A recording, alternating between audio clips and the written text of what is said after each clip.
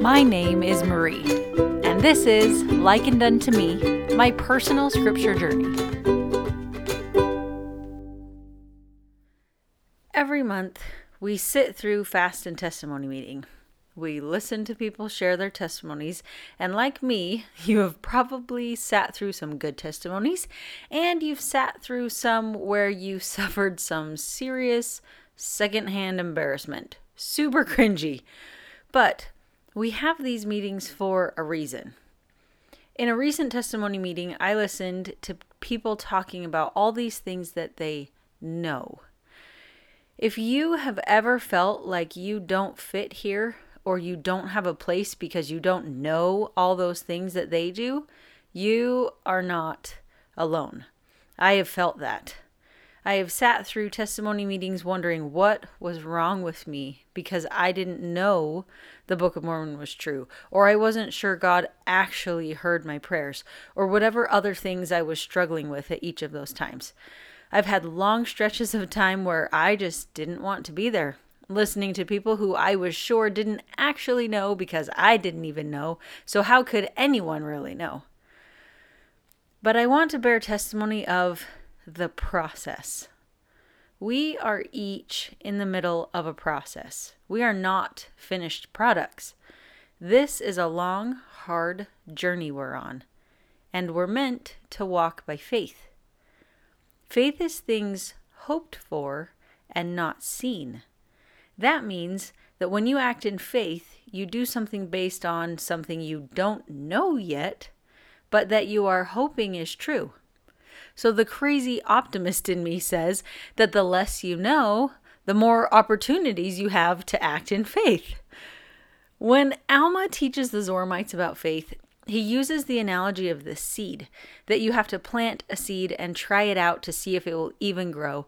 And then when it grows, you know it's a good seed. But he says your knowledge still isn't perfect.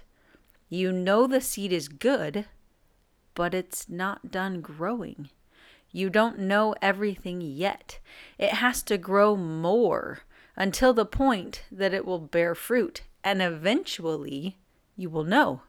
But all the while, you are nurturing and watering and helping this plant along based on faith. Those actions are your faith.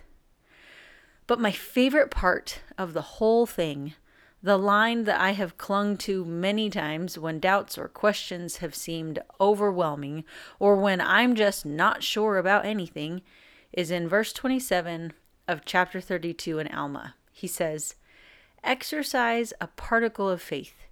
Yea, even if ye can no more than desire to believe, let this desire work in you." I have leaned on that so many times. If I can only desire to believe, if I can only just hope that it's true, I can let that desire work in me until I can experiment upon their words. I can try it. Some people are blessed to know things, to have a testimony that is always strong. I feel that mine fluctuates. Sometimes I feel as if I know things beyond a shadow of a doubt, and other times there is doubt. But I have come to see those times as opportunities to choose faith, to choose to act as if it is all true, because I sure hope it is. And then I wait on the Lord. And what I have learned, what I can say I know, is that when I choose to believe there is a loving God, when I choose to follow the prophet, when I read the scriptures and pray, when I repent and seek for my Savior, life is better. It's not perfect or without struggles or questions, but it's better than those times I've given in to the doubts and despair. And piece by piece, as I choose to act in faith, God blesses me to see some of the fruits. And those are adding up to be my testimony. And it gets easier and easier to choose faith. And someday, that will lead to knowing. There is a process. I'm in it and you're in it. The Savior walks next to each of us in this process, whether we choose to see him there or not. He is there, waiting for us to reach out in faith, or even to just desire to reach out. He will help. He's there.